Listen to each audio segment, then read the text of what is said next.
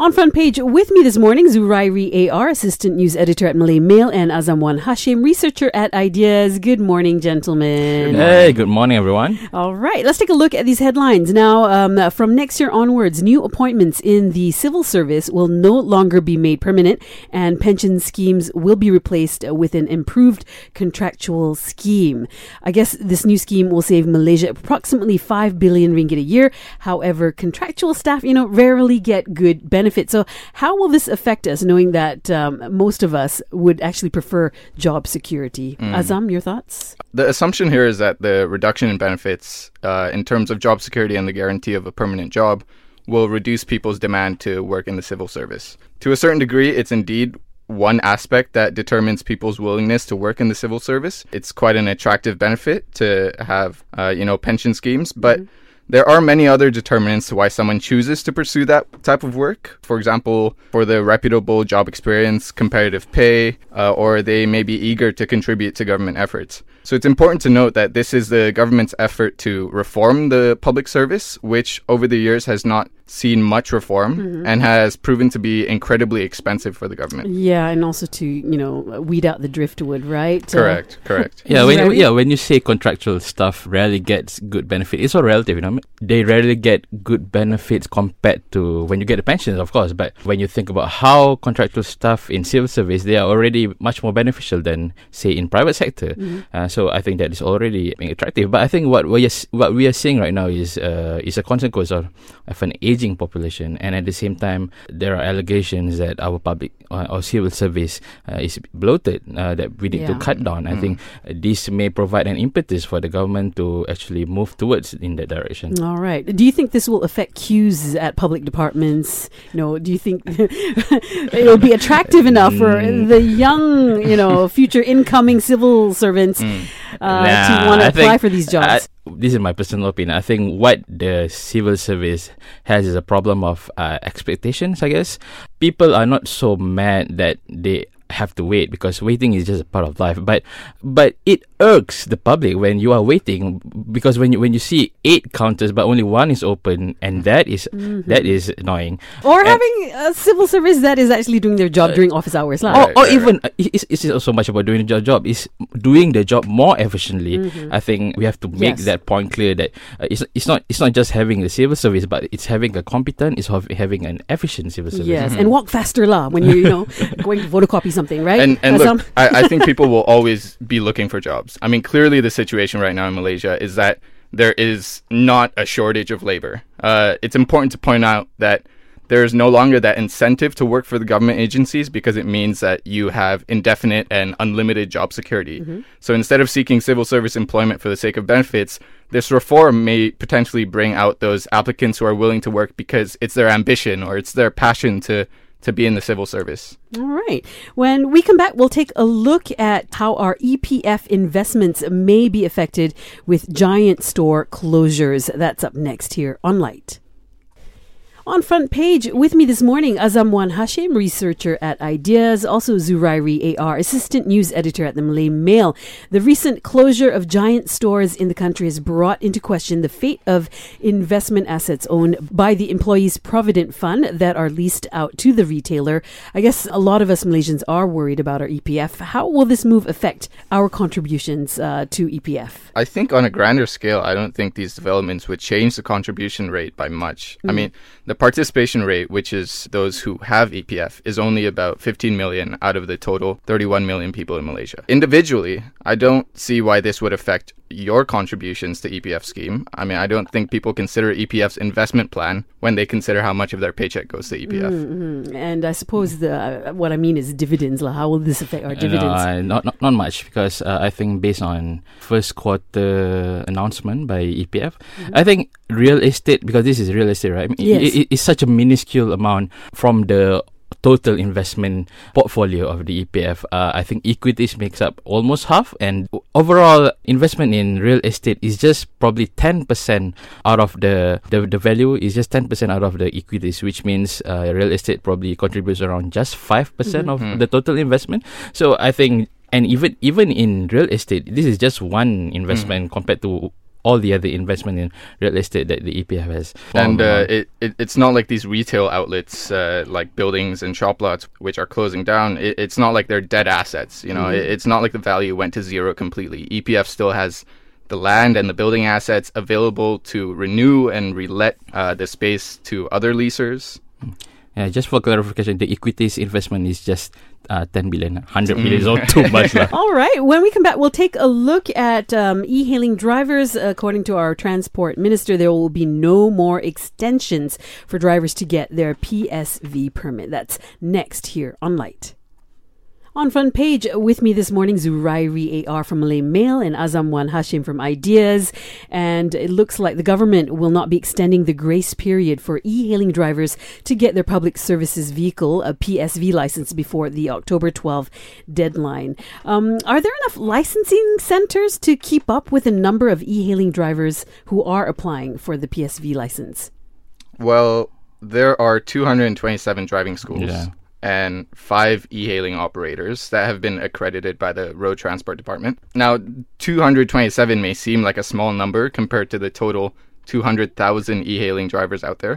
But you have to remember that there was a 3-month extension since the last time deadline. Okay. So going further than that, the e-hailing operators also hold classes to obtain the license.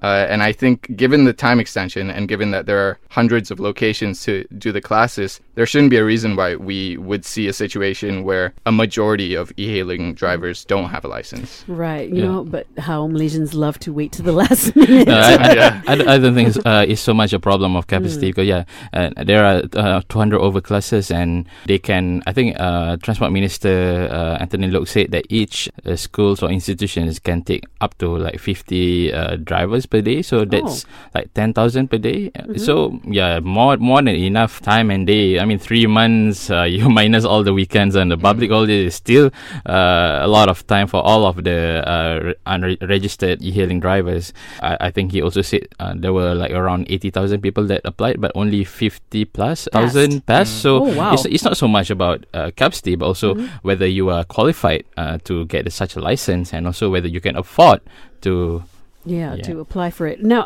have you seen the test or the process? I mean, is it that difficult if only 50,000 managed to get the permit? I'm not sure, but it should be hard. I mean, it's not something that we should take lightly. No. I mean, as in all our driver's license, but I'm not sure myself. I haven't, but I've only looked at how much it costs. I think personally, it is prohibitive enough that if you are already driving, you might have that sort of like drive to actually take the test. But if you're just jumping into it, it may seem a bit prohibitive rather than before this when you don't have any requirement for a PSV license. Okay, when we come back, we'll take a look at the National Fiberization Plan. According to MCMC, it's not a mega project. That's up next here on Light.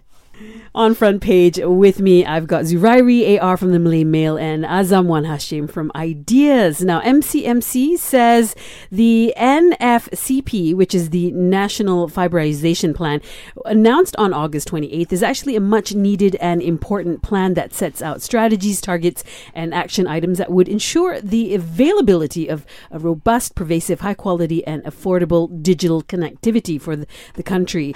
What does the NFCP mean for us Malaysians? I mean, hopefully it means the availability of high quality and affordable digital connectivity for the country.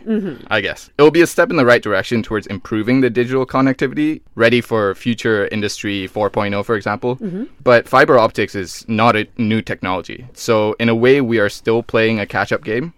I think to be a leader in technology, we have to go even further than catching up and matching the best. The MCMC has said that the plan will also aim to remove barriers to deployment, optimize the use of new technologies, improving competition in the industry, and also promoting infrastructure sharing. So I hope that these policies will be executed effectively to facilitate further innovation and technology adoption. All right. Basically what it means is you get faster internet, and by that I mean much faster internet. I think part of the goals is to have an average of 30 megabit per second for 98% of the areas in the country, and in some places such as urban areas or the capitals you can get like up to 500. That's not crazy by the world standard, but it's still crazy by our current standard right now. I mean, we deserve much more. And what it means is that you can, like you said earlier, you can help with your digital businesses, you can help with all your industries. And so, there's a lot of potential out there. All right. I mean, there were viral allegations that the cost has increased from 1 billion ringgit to 21.6 billion. First of all, is this true, these viral allegations? And if it is, I mean, how does this potentially affect our broadband prices? It's pretty much a misinterpretation. 1 billion was just the amount initially announced in this year's budget, which means just 1 billion just for this year to kickstart. And whereas the 21 billion is over the period of, I guess, 5 years. Right. So it's totally reasonable to make that assumption, but for me, I find that totally wrong. And I think their priorities are important, which is to fund infrastructure projects that support the targets. Exactly. I mean, 21 billion when it comes to infrastructure, I mean, you should see that as a big amount. I mean, it's important. It's something that spending is needed. But at the same time, ideas, our past research has shown that government initiatives like this, which allocate funds to contractual deals, they often don't have a public release of like an economic feasibility assessment. That's true. I think it's important for this project that the government release the appropriate reports to avoid these so-called allegations and have people keep guessing. Yeah, we just need more transparency. Correct. Indeed. Well, coming up, the Ministry of Transport is looking at new ways to curb road tax renewal leakages. That's next here on Light. And on front page with me this morning, Azamwan Hashim, researcher at Ideas, also Zurairi AR, assistant news editor at the Malay Mail. Now, the Road Transport Department has revealed that leakages in revenue collection from road tax renewals have exceeded 50 million ringgit from January to August. More than 50% of renewals in Sabah, Sarawak, Labuan and Langkawi are involved in vehicle registered and used outside of the area. So why were there no stringent regulations prior to this? I think in this case, we are unfortunately forced into a situation that requires treatment post-diagnosis rather than preventative actions taken prior. People were renewing the road taxes outside of their registration area for a variety of reasons, I'm sure, but this was causing leakages. I think the preventative measures and regulations set in place prior to this may have had capacitive issues with tracking and enforcement. And I think this might have something to do with how siloed and separated government agencies are. But the adoption of an ICT system to address these common issues, it's a welcome sight, definitely. All right. I think it was just a case of Malaysians being crafty and this is the reason why people are registering their cars in Sabah, Sarawak, Labuan and Langkawi. It's not so much about registering. I think in this case is they are renewing their road taxes in those states, especially for Langkawi and Labuan because they are duty-free areas, and of course Sabah, Sarawak because it's East Malaysia. How will this affect cars that get their road taxes renewed in these areas, Langkawi, Labuan, Sabah and Sarawak, but are based in the peninsular? I mean, besides they have to actually pay their actual amount. I think the more important question is how would it affect cars that are already in these areas, because they are the ones that are actually renewing their road taxes in post offices. I think for the most part, because I think if I'm not mistaken, this new ruling only affects cars that are above 2000cc. So your average Saga, Persona, Myvi shouldn't be affected at all. Right. You can still renew in post offices. But I think it is perhaps a concern for people in Sabah and Sarawak because a lot of them uses pickup trucks, SUVs because of the terrain there. So they are the ones that would be affected by this ruling because they are the ones that have to renew their road taxes at post offices. So I guess, of course, we need more stringent, but I think we have to perhaps, I don't know. But it's true. These are some pretty difficult questions and issues that the government has to take into consideration when they find a reformed tax system. All right. Well, gentlemen, thank you so much for joining me this morning on Front Page. Yeah, thank you so much for having me. Yeah, pleasure having me. And that was Zurairi AR from the Malay Mail and Azamwan Hashim from Ideas.